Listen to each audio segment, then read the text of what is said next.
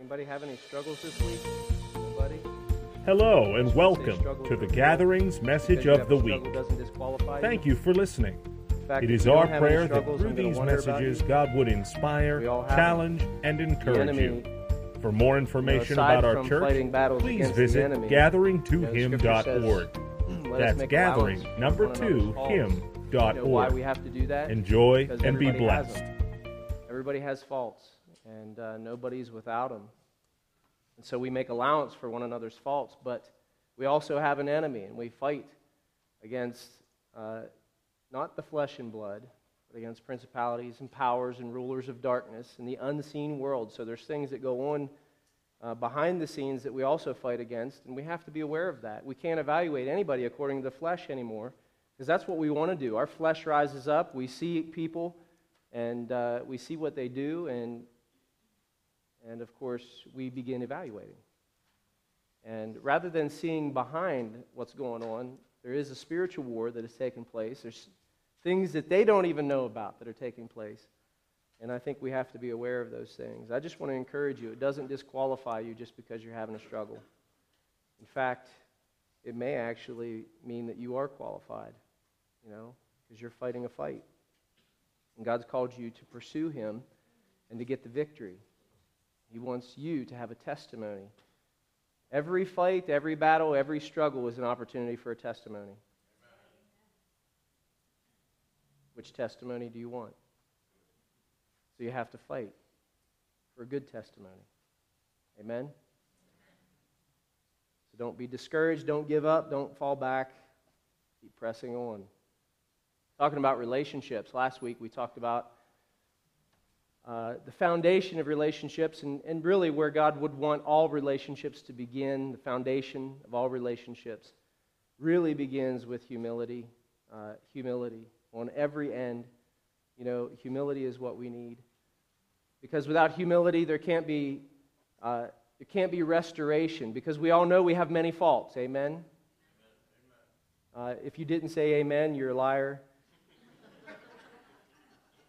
I really don't care who you are. You're not perfect, and neither am I. We all have many faults, and the truth is, it doesn't make excuse for our faults, but we do have faults. We don't make excuse for our faults, but we have them, and we have to deal with them. And we deal with them on both ends of the spectrum. So, humility deals with those things. We recognize our faults when we deal with other people.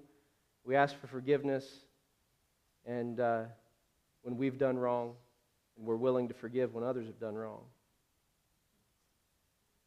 Scripture says in Colossians 3, verse 16, let the message about Christ in all its richness fill your lives. Teach and counsel each other with all the wisdom He gives. Sing psalms and hymns and spiritual songs to God with thankful hearts. And whatever you do or say, do it as a representative of the Lord Jesus, giving thanks through Him to God the Father. Let the message about Christ in all its richness fill your life. Just meditate on that for a moment. Ask the question, is the message, the truth about Christ, the message about Christ, in all its richness, filling our lives? Is it filling our lives? There's a lot of things that fill our lives, a lot of avenues that things get into our lives by, venues that they come through.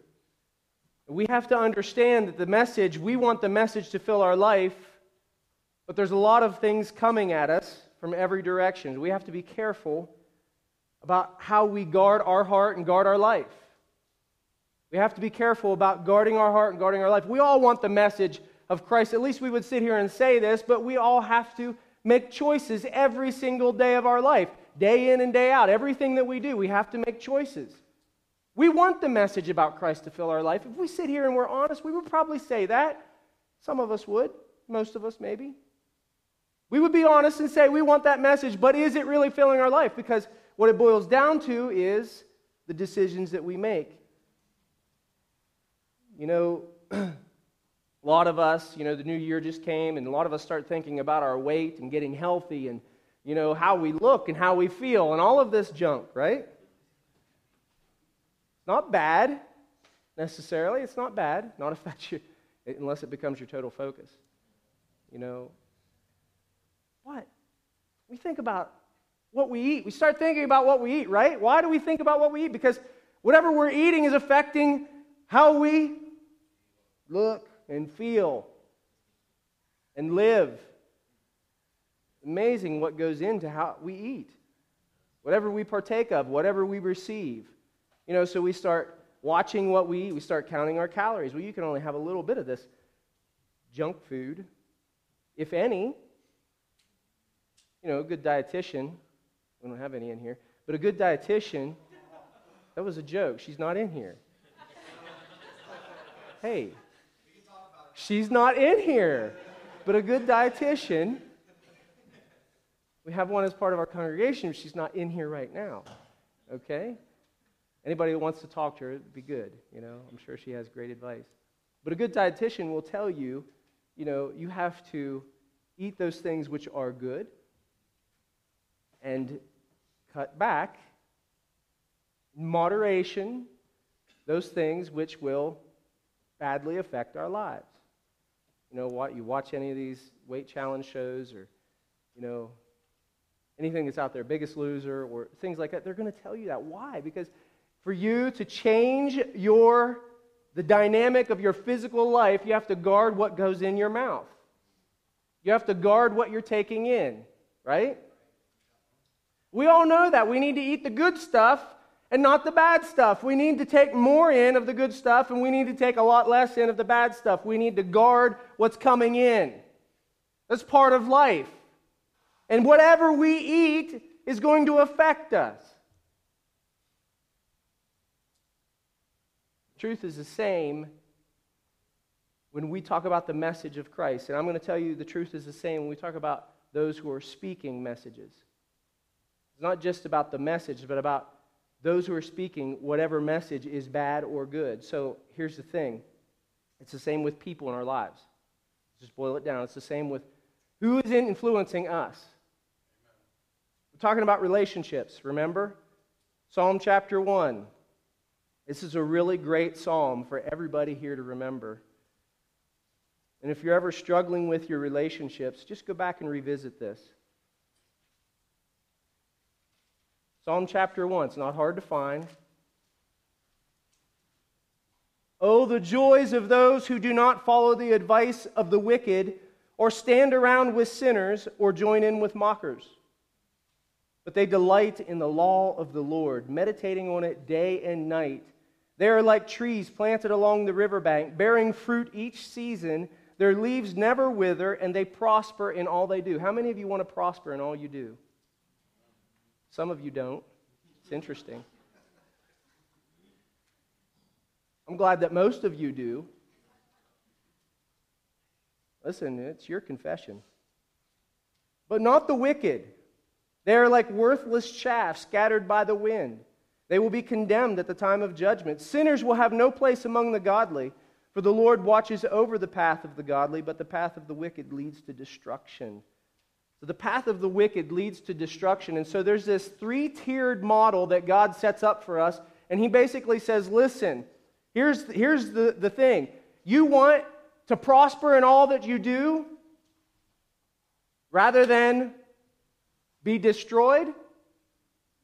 Then here's the thing. You get around those people who are going to help to strengthen and encourage you in the message about Christ.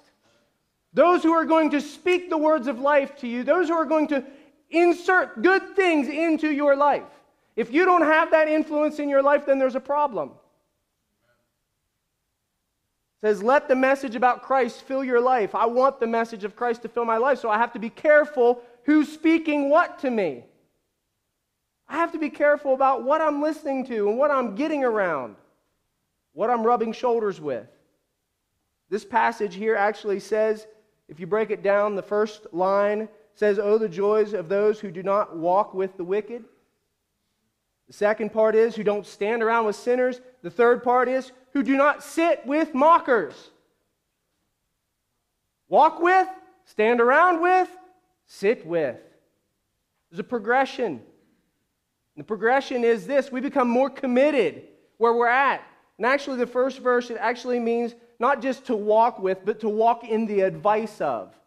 So when somebody speaks something to us, we take that advice and we begin to say, well, that sounds pretty good. And we do what they say.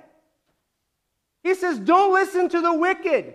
Don't listen to what they're saying. You need to hear the voice of God. Well, you begin to walk in the advice of the wicked, the next thing you know, you find yourself standing around with them. And before too long, you're committed to having deep fellowship with them. And you look a lot like them. Sitting in fellowship, you're sitting with them. You know, this is a progression. This is a progressional thing. And the Scripture's saying, listen, don't walk with, stand with, sit with, don't do it. Years ago, when I was a very young man, I came right out of high school, 17 years old, I graduated high school. That's pretty young. And I went right into a full-time job making pretty good money. And I worked in this company. It was a rafter, we made prefabricated trusses and rafters. And I got cast in as the low man on the totem pole in this shop. It was a small shop. It was a small crew of guys, but I was the last guy in. And so as the last guy in, I'm young. I'm 17 years old. I'm with all of these older guys. And it was a whole new crew. There was like 2 people who had been there before, but a whole new crew came in. I was part of that new crew. And so there was just several of us who were joining in. But what ended up taking place was this weird dynamic that started to happen. You see, the boss and the second in command and everybody else who was there were kind of like all getting all buddy-buddy, and it was starting to look like high school. So we'd get our job done, but, in between getting our job done, and we'd stretch out the times and do stupid stuff and goof around, and here I am, 17 years old, thinking in my head, this probably isn't very good. But who am I? I'm nobody. I don't know what to do. I might as well just join in with them. This is what my boss is doing. I'm 17 years old and I'm stupid. And I got a problem with being fearful of what people think. And so I'm in this shop and I got to do what they're doing. But after a while, I'd start feeling guilty. This isn't right. We're standing around when we shouldn't be standing around, goofing off when we shouldn't be goofing off. And somebody eventually, who wasn't part of our shop or who was part of our shop and then left our shop, got irritated with this. And they blew the whistle on us. And I'll never forget, the one day we were in that shop, and here came the shop foremans over all the shops in the whole company. And he came walking in like a fire, like he was set on fire. You knew why he was coming in, because we were in there goofing off. Somebody blew the whistle. We were in there goofing off. He came barreling in, and when he did, thank goodness I wasn't doing what I was doing 5 minutes before that. I'm serious. Thank the Lord that I wasn't, because when he came in and he saw what was going on, I just happened to be standing there. And he blew the whistle on this. Somebody blew the whistle on this whole thing. The boss came in and he blew up our shop. He basically said, listen, this junk is ending right now. He said, I don't know what's going on, but it's ending right now. And he called us to account on it. And next thing you know, we're having individual meetings about what's going to happen. And I have just started this job, and I've been in it for several months, and I'm thinking, dear God, what am I going to do? I'm going to get fired. And everybody else in this shop is also very close to getting fired. I don't know what's going to happen. And so I remember thinking, God, if there is a way out of this, I know that what was going on in this shop was wrong, but if there's a way out of this, I will take it. Get me out of this shop, Lord. That's what I prayed. Get me out of this shop. I want out of this place where this is happening, because I don't have any influence here. I remember having my meeting with the foreman. He looked at me and he began to ask me questions. And I knew that I was in trouble. I knew that I was in big trouble. And I looked at him and I said, listen, I realize that what I did was wrong. But I've been feeling guilty about it the whole time and not knowing how to get out of this situation. But I'm asking you, if you will get me out of this shop, I don't even care what the job is. I don't care where it is or what it is. If you put me in another position, I will do my very best to serve you the best that I can wherever you put me. Just put me somewhere, anywhere, because I can't stand up against this. And he did. He looked at me and he said, guess what? There's a job opening that nobody wants. And nobody wanted it. It was hard. It was physical. It was laborious. It was a job. And I said, I'll take it. Praise God, I'll take it. He opened the door for me, and I went straight into that job. And listen, I was able to be redeemed because I got to work and be faithful, and the bosses saw that. And I went from that place to being a foreman over a shop. I went from there to being a foreman, all because I moved out of that place of bad influence. You have any idea what that will do in your life? You could go down with them. It's not just in the workplace. It's not just about your job. It's about your soul. It's about your life. Don't walk with, stand with, sit with. Listen, sometimes we have to flee certain relationships for the sake of our lives. Did you all hear me? Sometimes we have to flee certain relationships for the sake of our lives, for the sake of our future. You might be saying to God, oh God, I'm so weak. I don't know what to do. You know, when I'm around these people, then don't be around them. Don't be around them. I was in school, and I tell you what, I got my back broke over by all of that. I began doing what everybody else was doing. In fact, I became the leader of the pack so that I would impress all of them. That could have cost me my soul. God wants us to live lives for Him. He says, listen, those who meditate on His law, who seek after His word, they're like trees planted along the riverbank, bearing much fruit each season. That's what I want to be. Their leaves will never wither, and they will prosper in all they do. But listen, the path of the wicked leads to destruction. The path of the wicked leads to destruction. God cares about who you hang out with. He cares about who you relate to. He cares about that. Listen, I understand evangelism and I'm all for it, but that is going there with a purpose. We don't get in bed with that. But our relationships, our friendships have an effect on us. They have an effect on us. You can try to excuse it any way you want to, but I guarantee you it's having an effect on you. I guarantee it. It's interesting in the Word of God that we have all of this awesome language, that we have been adopted into the family of God. We've been adopted. We now have brothers and sisters, right? We're all brothers and sisters. Praise God. We have been brought into this family. We didn't belong to a family. He brought us into His family, and He made us His children. And so we have one another. The Bible says, in so many different ways that there's this idea of family that we have in Christ. We are one. We belong to each other. Psalm 68 is another great psalm. And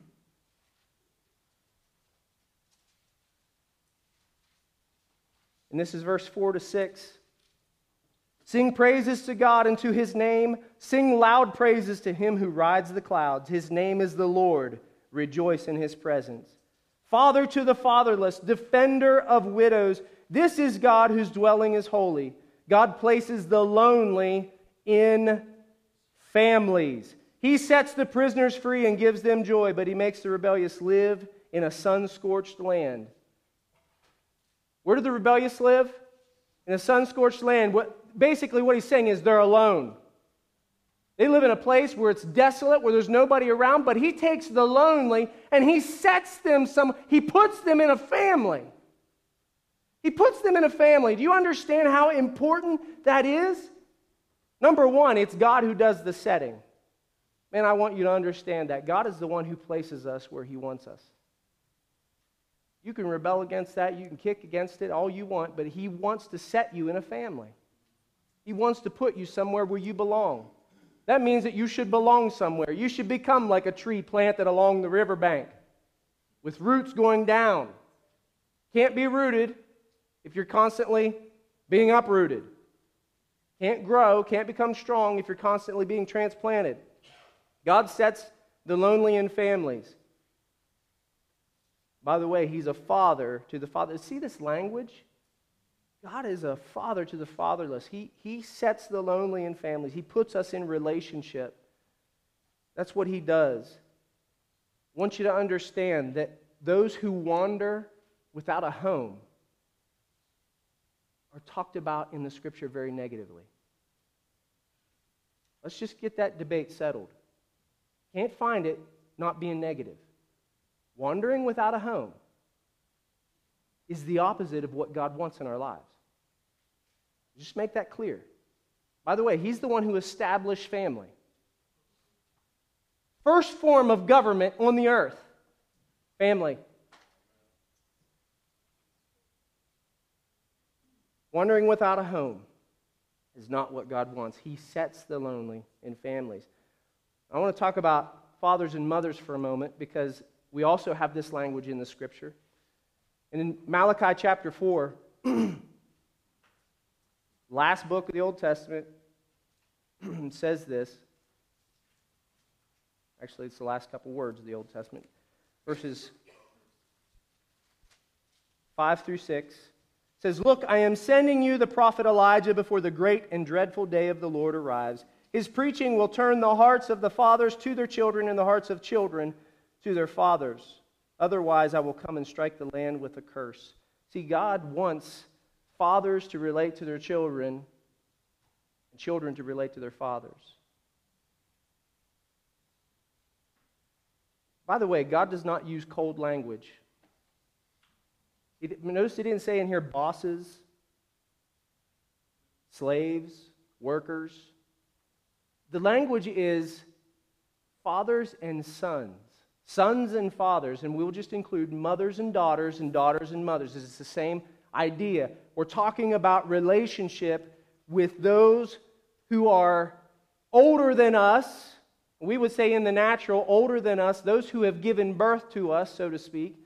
Or maybe adopted us. It's not just natural birth, but become our father or become our mother. And so we have a mother or father who has... How do you have the right to be a father or mother? There's something innate. We might say, well, yeah, that person, they produced a son, physically, through the act of maybe sex or something like that. They produced a child. But are they really a father? Are they really a mother? We know that there is a qualification for mothering and fathering. You actually care about the child. You look forward. You look for the best interest of the child. Amen? That's what a good mother and father does. And so this language of fathers, and by the way, there's an order here.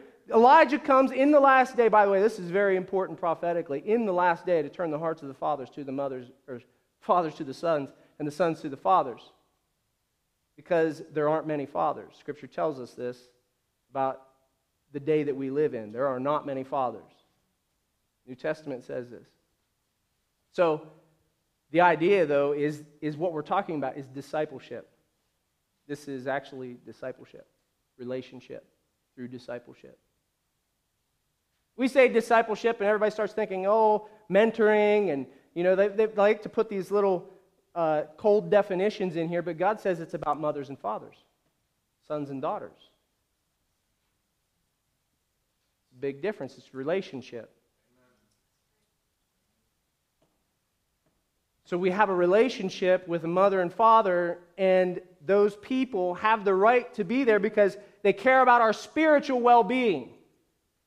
They care about our growth. They care about where we're going to be in the future. What is our destiny? Where we're going, where we're headed, the fruit that we will produce in our life. Elijah, he was sent to turn the hearts of the fathers to the sons. By the way, there's an order, remember.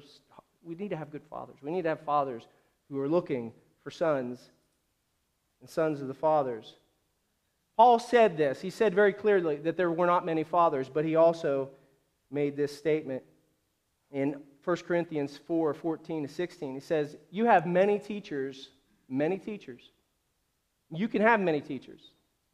He says, listen, you only have one spiritual father. Now, the point is this. He's saying, listen, there are many people that you can drink, but you have one person you relate to who's watching over your soul. And I don't necessarily mean that we have to have just one person only who's doing that, but I'm saying it's not like you can get the TV preacher or the person on the internet or whoever it is or some friend, who's going to be like, some people think that it's like it should be this people who are on the same level as me spiritually. Like I'm not looking up to them, but they're kind of on the same level as my peers. I think that's dangerous if that's all you have. Listen, iron sharpens iron. Brothers and sisters can watch out for each other. Amen? That's a good thing. That's relationship. But there comes a point where you need a mom and dad. Everybody needs that. And so here's the thing, is that Paul's saying, listen, we need spiritual fathers. We need that. Now here's what I want to say about this in a relationship like this, where we want the truth being the message about Christ filling our life. Amen? We want to surround ourselves with people who are going to say the things that we need, not the things that we necessarily want according to our flesh. The things that we need. I want to say this. It takes being intentional. Being intentional. It also takes commitment to form and forge those relationships in the body of Christ. To know where you're planted, to have brothers and sisters in relationships being forged, to submit yourself to those who are over you, and I'm saying this is also about submission. And here's the thing, here's the reason why we need these things, because it's easy to have relationships with people who have the same opinions that we do. That's easy. It's really easy. And it's what we tend to gravitate toward. We just easily gravitate toward those people that, they think like we think, or they, and the flesh is wanting that, by the way. The flesh wants you to join in with that. But here's something. You can't really pick your family, can you? Oh, God, some people say. If you only knew. Can't pick your family. Here's one thing I've learned about families. Almost all families, almost all of them, almost never afraid to tell you what they think. I mean, if they think that you are doing something that is against what they believe to be right, whether it is or not, they're going to tell you. They're going to make it known. They might not even say it very nice. They're going to tell you these things. They're not afraid to challenge your decisions. I mean, that's one common denominator that I've found throughout, a lot of history. I've seen people and worked with people in families. Now, there are some that are quiet and don't say anything and sweep things under the rug, but for the most part, you're going to feel it when people disagree with you in your family. They're going to make it known to you. My question is this. Why would you want people who have no depth, people of the world, no spiritual depth, why would you want them to be the ones to speak into your life? Oh, we say, okay, we get that. What about in the body of Christ? Would you want a spiritual baby to always just be speaking into your life? It could be somebody that just came to Christ. Or do you need to pursue relationships that are difficult? Difficult. I say difficult because they're difficult for you. They're hard for you. I don't want people who don't have a depth of wisdom to offer me. I don't want that speaking into my life. Why? Because I want the message about Christ to fill my life. To fill my life.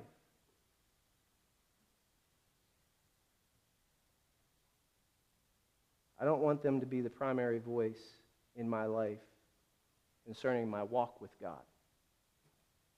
That makes sense.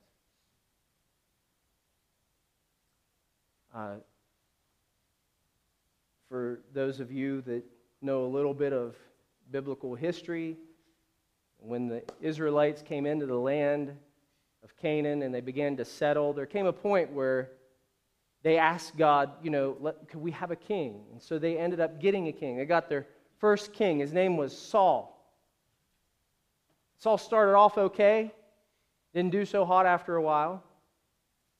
So God replaced him, brought David. David was a great king, he had mistakes. He failed, but he did well. Then there was David's son, Solomon. Now all three of these guys ruled over the entire nation, all the 12 tribes of Israel, all the whole land, ruled over all of those tribes. But then when Solomon was handing down the kingdom to his son, Rehoboam, something changed in a very short amount of time. Rehoboam was this young gun. He just coming out of the gate. He had been handed the keys to the kingdom. And I want you to understand, it was a very lovely prize. Because when Solomon handed it to Rehoboam, Solomon was in the most glorious days of all of Israel's history. He had built up the entire kingdom. He had done so many things. They were rich beyond compare, wealthy.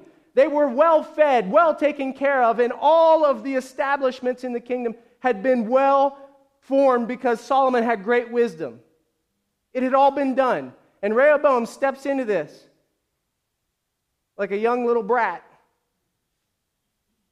And it says in the scripture that when he does, that all of Israel came to him. And they said, so all representatives of the 12 tribes of Israel came to him, all the elders came and said, Rehoboam, we really appreciate your dad. However, he was a little tough on us. He taxed us heavy, and he put heavy workloads on us. And we would like to know, would you please consider alleviating some of these burdens off of our back?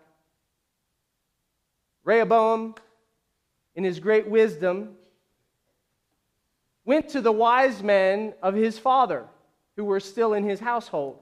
And he consulted with them, and he said, what should I do? And they looked at him and they said, if you give these men a good answer today, if you give them a favorable answer today, they will be your people forever. Rehoboam thought for a moment, decided that's not good enough. So he went to his new appointed advisors, these young guns who surrounded him, just like him. Young, and dare I say dumb. But he went to them and he said, what do you think I should do? And they all looked at him and they said, listen, you make an example out of these guys. You tell them that if you think my father was bad, you just wait. My father's waist is as big as my pinky. He's nothing compared to what I'm going to do. That's what they advised him to do. So Rehoboam marches out there before these guys after 3 days of considering it, looks at him and says, listen, if you think my dad was bad, check me out. It's going to be even worse with me. 10 of the 12 tribes looked at him and basically flipped him off. They said, we're not having it. And they turned around and they walked away. They rebelled against him and left him. Now please understand, I want you to understand that in this moment, Rehoboam thought he was doing what was right. Why did he think that? Because he took the counsel of his advisors. But they were young advisors who were just as young and dumb as he was, on the same level as he was. He made a big, big boo-boo. And as a result, he lost 10/12 of the kingdom. 10/12 of the kingdom.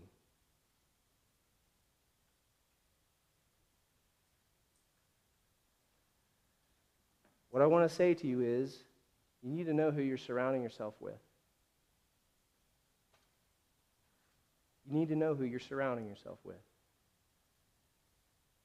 Because it could very well affect your very future, your destiny. It could affect your life forever.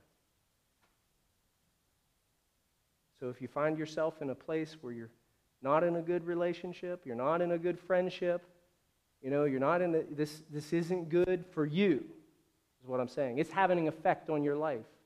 Then you maybe need to channel it back a little bit, or turn away from it, or run from it. I believe that God wants to put you in relationships with people who will strengthen you, because that's His Word. I'm hitting a wide swath of relationships because I don't have the time that I'd like to have on this subject. But I do want you to know that these things are applicable across the board, most of them. I want you to turn with me to 2 Corinthians chapter 6, verse 14. It says this, "Don't team up with those who are unbelievers. How can righteousness be a partner with wickedness? How can light live with darkness? What harmony can there be between Christ and the devil? How can a believer be a partner with an unbeliever? And what union can there be between God's temple and idols? For we are the temple of the living God, and as God said, I will live in them and walk among them. I will be their God, and they will be my people. Therefore come out from among unbelievers and separate yourselves from them, says the Lord. Don't touch their filthy things, and I will welcome you, and I will be your Father, and you will be my sons and daughters, says the Lord Almighty." Now, the most shocking part about this passage is that it's not in the Old Testament. It's in the New Testament. You know the place where we're supposed to love all people? You understand? Listen, we are supposed to have good relationships with people in the world. But our close friendships, the places where we get fed and strengthened, if we don't have those stronger than any other relationship out there, then we are vastly unbalanced. Vastly unbalanced. This passage is about, we use this term, you've heard of it before, but about being unequally yoked. Yoking together is really a thing of, in the Scripture it's talking about your relationship, but it's really a thing of being bound together in some way, shape, or form. Bound together. So a yoke was physically for oxen who were to be teamed up together, walking side by side, doing work together, doing life together, right? This is what it's about. So there is a yoking together or an agreement that brings us together. And I want to talk to you about ungodly agreements.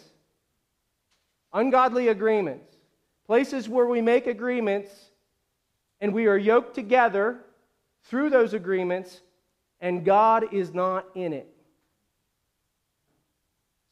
They create something we call soul ties. Soul ties. Soul ties build bridges. When we make an ungodly agreement with someone, we build a bridge between us and them and us. And let me be very clear. This bridge becomes something that something or someone can cross over. I'll say that again. An ungodly soul tie is where we make an agreement that is not of God. By the way, that is a soul tie in general. When we make an agreement, there's a bridge that's built. Amen? A bridge that's built and a fellowship that's created. And by the way, I want you to understand what a good soul tie is. We just participated in one here this morning. This is more than just an agreement. This is a covenant. When you eat this bread and you drink this cup, you are entering into covenant with Christ, with the Godhead, and with one another. We are in covenant together. And that's why we take this together. It's why we do this together. We're in covenant with one another. We belong to each other. Not because of my earthly dad and your earthly parents, like we're cousins somehow or, whatever. That's not why. We do it because we have been bought into a new family. We have been adopted. We've been brought in And we have fellowship with one another because of the body and blood of Christ. And this is the earmark of our covenant. Right here. We covenant together because of what Christ has done. We share not just the same belief, but we share fellowship with one another. The Bible tells us this. It tells us that we are now one. There's one Lord, right? One Spirit. There's one Father. Guess what else there's one of? There's one body. We belong to each other. Christ is coming back for a bride. He is coming back for a bride. Not multiple brides, but a bride. Just want us to understand that there's a singularity. Yeah, we're plural, but we're singular. We belong to each other. We're one. So, He brought us into this family, and it is a good covenant, a good agreement. It's more than an agreement. A covenant is bigger than an agreement. I just want you to understand that. But we have come in to this covenant together, and it is a good soul tie, a good one. Helpful. But ungodly soul ties can be very, very detrimental to our life. Builds bridges of agreement between us and them, which something or someone can cross over. That happens many different ways, It's like our friendships, maybe we say, like a foolish thing like a little kid would do or something. Back whenever I was a kid, there's something you might have seen on TV or something, but they would do that, grab each other's pinky or something and be like, yes, we're in agreement, or that you spit in each other's hand, we're in agreement. You make an agreement over each other, and you do that kind of thing. Nobody wants to do that here this morning, right? But the truth is that's a very small idea of the symbolic nature of, making an agreement. We make an agreement in friendships. We do that in our relationships, our businesses. Getting into business together with somebody that's ungodly is an ungodly soul tie. You're making an agreement. I know this very well. I had a very, very distinct situation happen with a family member who came to me one time and said, I am getting into this business with this other person who is not a believer. Is this being unequally yoked? And they went on to participate in this business, and I want to tell you right now that in just a few short years, that thing blew up. And guess where they both ended up? In court. In court. Why do you think that happened? It happened because they basically, in business, got in bed together, and when they did that there became a war because one wanted to do things that the other one didn't want to do because they were against, what they believed to be spiritually true. And as a result, a war ensued. And that didn't last long.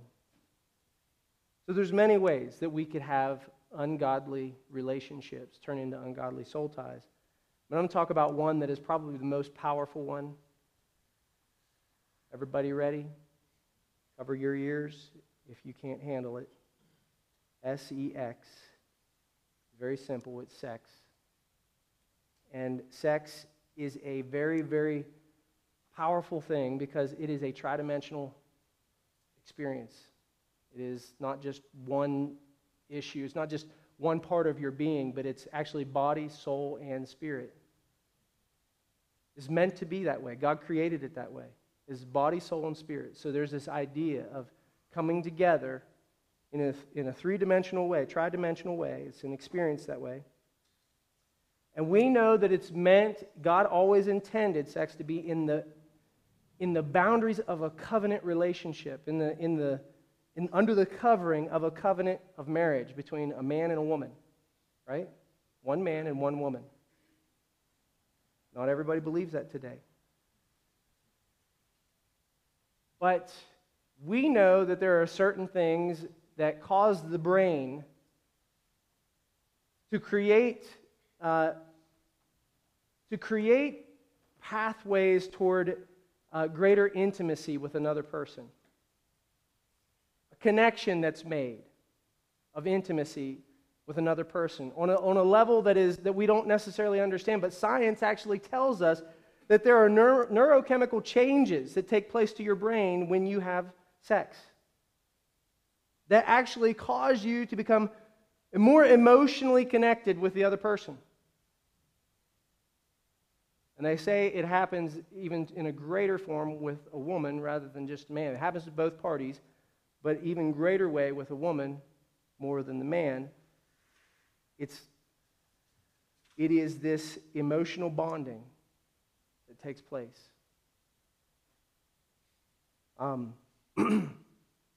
That's good in a marriage. It's good because it creates an emotional context for a connection with each other. Deep, body, soul, and spirit. That's what it is. Now, what happens when you create an ungodly soul tie in this area in your life? Now, some people will argue, well, please forgive me if you don't want your kids to hear this. You might want to take them out now. But we didn't go all the way. What is all the way?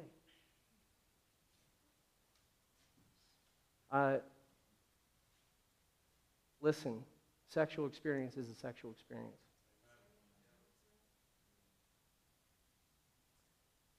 And I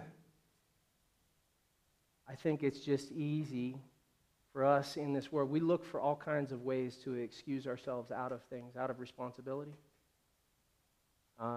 We like to redefine things so that we feel okay about certain things. But a sexual experience is a sexual experience. And I think we just need to remember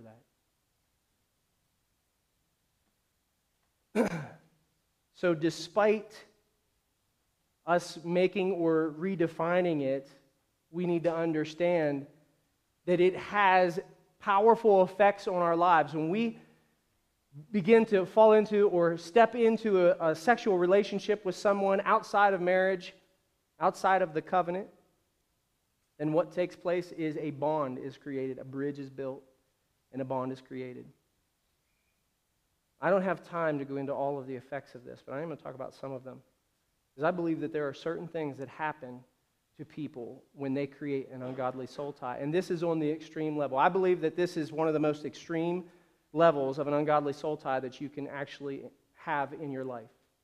And trust me that there are others. So all of these definitions can be true for other soul ties, for other ungodly soul ties. So, let me say this. When you do that prematurely and enter into that kind of relationship with someone, this is why you need to guard yourself. I want the message about Christ to fill my life, right? Amen? Despite all the negative effects of a relationship that you're in. So this person might be totally ungodly. This is why we don't become unequally yoked. This person might be totally ungodly, but despite all the negative effects that they're having on you personally, you will fight to protect that relationship. Did you hear me? You'll fight to protect it. You'll fight to protect it against all odds. You will fight and guard it to stay in that relationship because it has created a bond of intimacy, an emotional bond with you that you can't seem to let go of.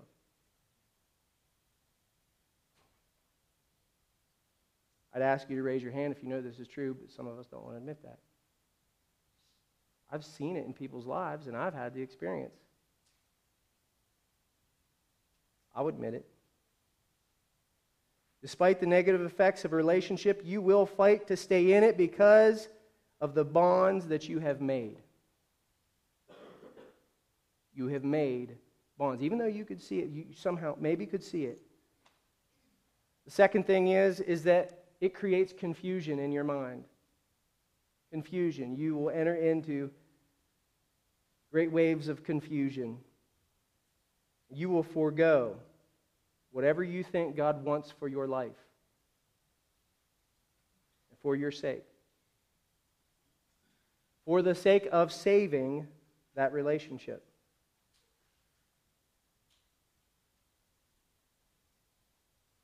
In other words, God's truth takes a much smaller place in your heart and your life.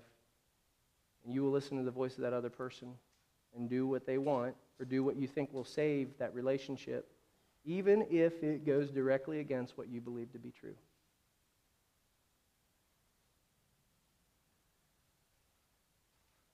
You say, I don't care. It's dangerous. And finally, whatever is on them has a bridge to get on you. Whatever is on them has a bridge to get on you. I've seen this very vividly in people's lives. I've seen them enter into a relationship, and I almost knew immediately that they were a physical relationship because their whole countenance changed. They weren't the same person that they were anymore. Something different had emerged. It looked a lot like that other person.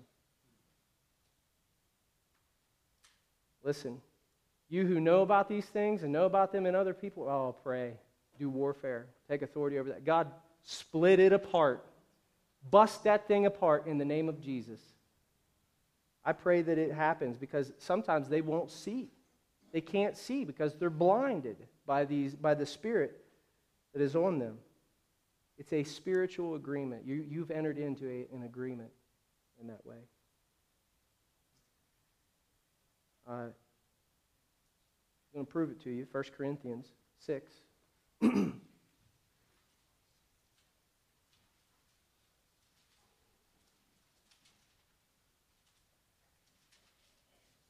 Verse 15 says, "Don't you realize that your bodies are actually parts of Christ? Should a man take his body, which is part of Christ, and join it to a prostitute? Never. And don't you realize that if a man joins himself to a prostitute, he becomes one with her?" This says one body, but it's actually one with her. Becomes one with her. "For the Scriptures say the two are united into one. But the person who is joined to the Lord is one spirit with him." Of course, it goes on and says, "Run from sexual sin. No other sin so clearly affects the body as this one, for sexual immorality is a sin against your own body. Don't you realize that your body is the temple of the Holy Spirit who lives in you and was given to you by God? You do not belong to yourself, for God bought you with a high price, so you must honor God with your body." Please understand, I want to be sensitive to talking about sex, but the truth is that we are all really, really stupid. We're really foolish if we believe that our kids haven't heard about it. Amen. We live in a world that is plagued with this conversation. And somebody's talking about it, and they're probably talking about it from a perspective that we don't like. I heard someone say, in teaching about this, the law of the first mention. The law of the first mention. The law of the first mention basically means that whoever tells you about something first, you will take as the supreme authority on that issue. You will believe, in other words, you have a tendency to believe that more than what anybody else says. So we as a church would be foolish to not talk about such things and allow the world to tell all of our children and everybody else in our generation. We would allow them to talk about it and not talk about it. Because then they would have to be convinced otherwise. Whereas we could have the law of the first operating in here. First mention. And I think that we need that. We need to be talking about it. This is a whole generation of people that are getting taught by the world. And it's really crazy. Don't let your TV be the first one to teach your kid about sex. Don't let the internet, oh my goodness. Don't let Instagram, Snapchat, I don't know, whatever other social media, I don't do them, but don't let them be the teacher. We've got to teach our kids where it's supposed to happen. Listen, a person who joins together with someone else, A sexual encounter becomes one with that person. And we might say, oh, it's just physical, but that's not true. We come to understand that it is an emotional bond. It is a body, soul, and spiritual thing. Because God ordained it, we know it's also spiritual. People have a hard time when they go through life after they've had many partners. Why? Because they've created bridges for all of these things. They've got all kinds of junk going on in their life, and they think they're good. This is the way it's supposed to be. Listen, God never ordained it for be. And then they're going to have other emotional problems and struggles and things like that. And I'm telling you, listen, God ordained it to happen in marriage. Yes, between a man and a woman, and that's not enough to say that. With someone that He wants you to be in a godly agreement with. It is not enough to just say, oh, it could be with anybody as long as it's anybody. That is foolish. You will end up wishing that you had gone back and done it over because, God, please help me to make a wise choice here. A wise choice. Who is it that you want? Here's what I want to say about that. We need to be patient, in our sexual relationships. Of course, I'm married, so I'm already past that stage. Some of you are, most of you are. But still, the truth is the same. I'm going to speak to everyone in this house, every generation. I believe this. Jesus said very clearly, Mark chapter 10. This is in other places too. Verse 6 through 9. But God made them male and female from the beginning of creation. This explains why a man leaves his father and mother and is joined to his wife, and the two are united into one. And since they are no longer two but one, let no one split apart what God has joined together. Obviously, there's a spiritual connection when the two become one. As Corinthians said, that's what happens when sex is initiated. And of course, Jesus said this referring to the beginning of creation, man and woman. The two become united into one. Now, I want to submit to you today that I believe that from the beginning, God had the plan in place of how it was supposed to be. Adam was created, and notice He didn't create 20, 30, 100 other Eves. There was only one that He made for Adam. And He brought her to Him. This is my point. I believe that if you're patient, if you trust God, He has created someone for you. And He will bring her or him to you. God has someone for us. I want to encourage you to know that He has someone for you. So, if you sit there and you say, well, I don't want to lose this so-and-so or whatever, I don't know. I think you have to be willing to say to yourself, God has a plan. This was His original intention. He has a plan for me. If you found yourself jumping over into this area, then the answer is always repent. God is gracious, and He's merciful, and He's full of love.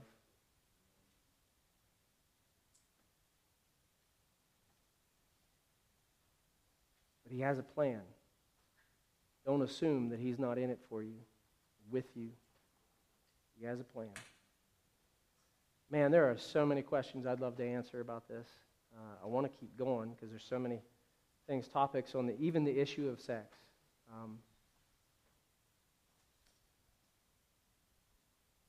We had an early quit for worship today. Maybe I should just keep going.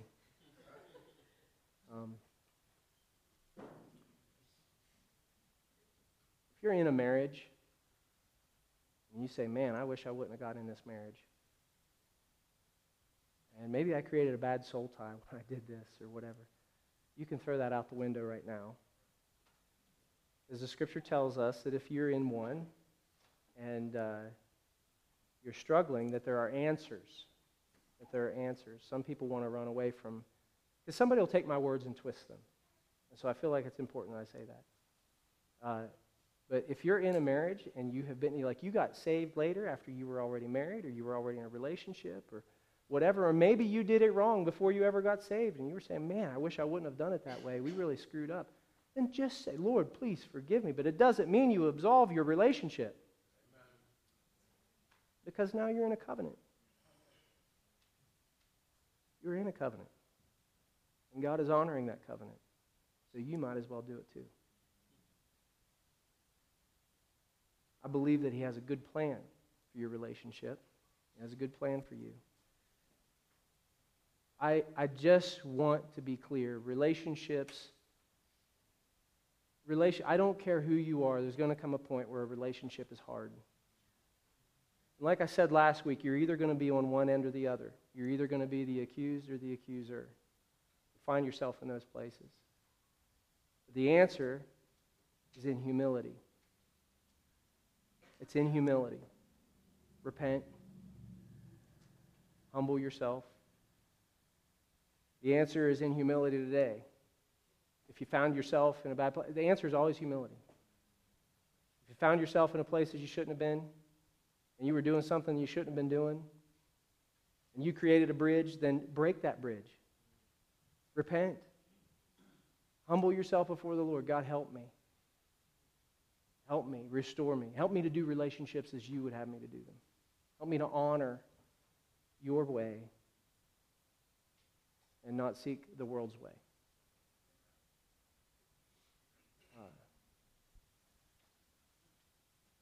I guess that's enough today. Father in heaven, we thank you for your word. You know, every time we pray, God, we have to realize, if we take this prayer thing serious, we have to realize that we're not just talking to ourselves here. We're not talking to someone that's equal with us. You are far above. Your ways are higher. Your thoughts greater. And the most amazing thing is you never messed up. You are perfect in all your ways.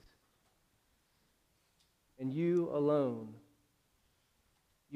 are deserving of the glory and honor and praise. So Lord, the only answer is, and we know it to be true, we humble ourselves before you, and we ask you, God, for your help. We ask you for your grace, your mercy.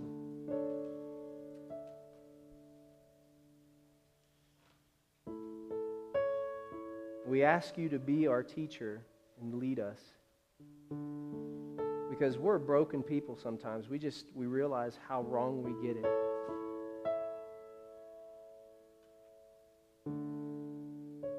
Sometimes we get involved in friendships and relationships, and they go way deeper than they should. And it's affecting our lives. It's affecting us and changing us. Lord, we know that we are not to be making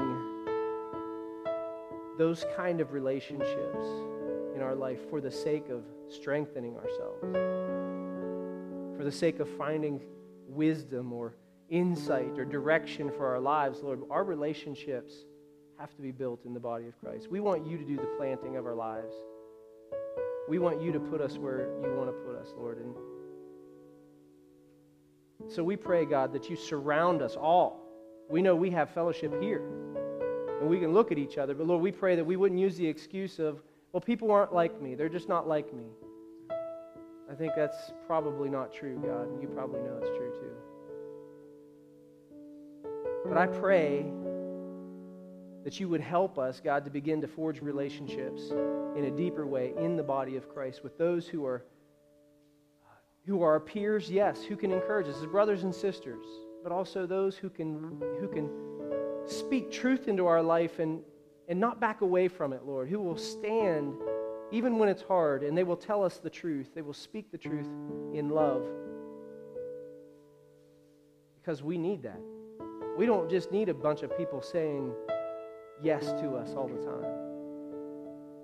We need some no people in our lives, God. We need some people who can see when we can't see. And Lord, for those of us who, God, we've gotten it wrong. We got into relationships physically or in agreements that we shouldn't have got into, Lord, and created soul ties that we should have never created. Lord, I just ask that you would give the strength to each person who finds himself in that kind of relationship today to break it off and to start afresh, to repent and to start afresh with you.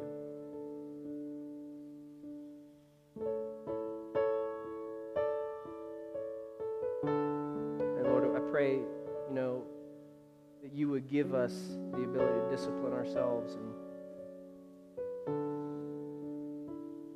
to do the hard things.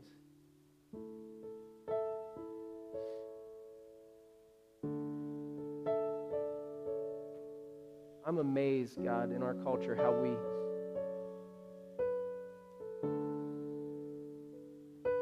will discipline our bodies to get stronger. I mean, a whole culture of people that'll do this. They'll bodybuild. They'll be about fitness and what they eat and all of these things. But yet, when it comes to loving the hard things spiritually and obeying you, sometimes we run from those things. We'd rather physically discipline ourselves in those ways. Lord, help us to know that doing the hard thing is probably going to be the best thing. So give us wisdom and give us discernment. Open our eyes where we're blind and help us to walk in godliness, to walk with the godly, and to pursue those kind of relationships. So we ask this in Jesus' mighty name. I pray blessing over this house. I pray increase, multiplication of your people.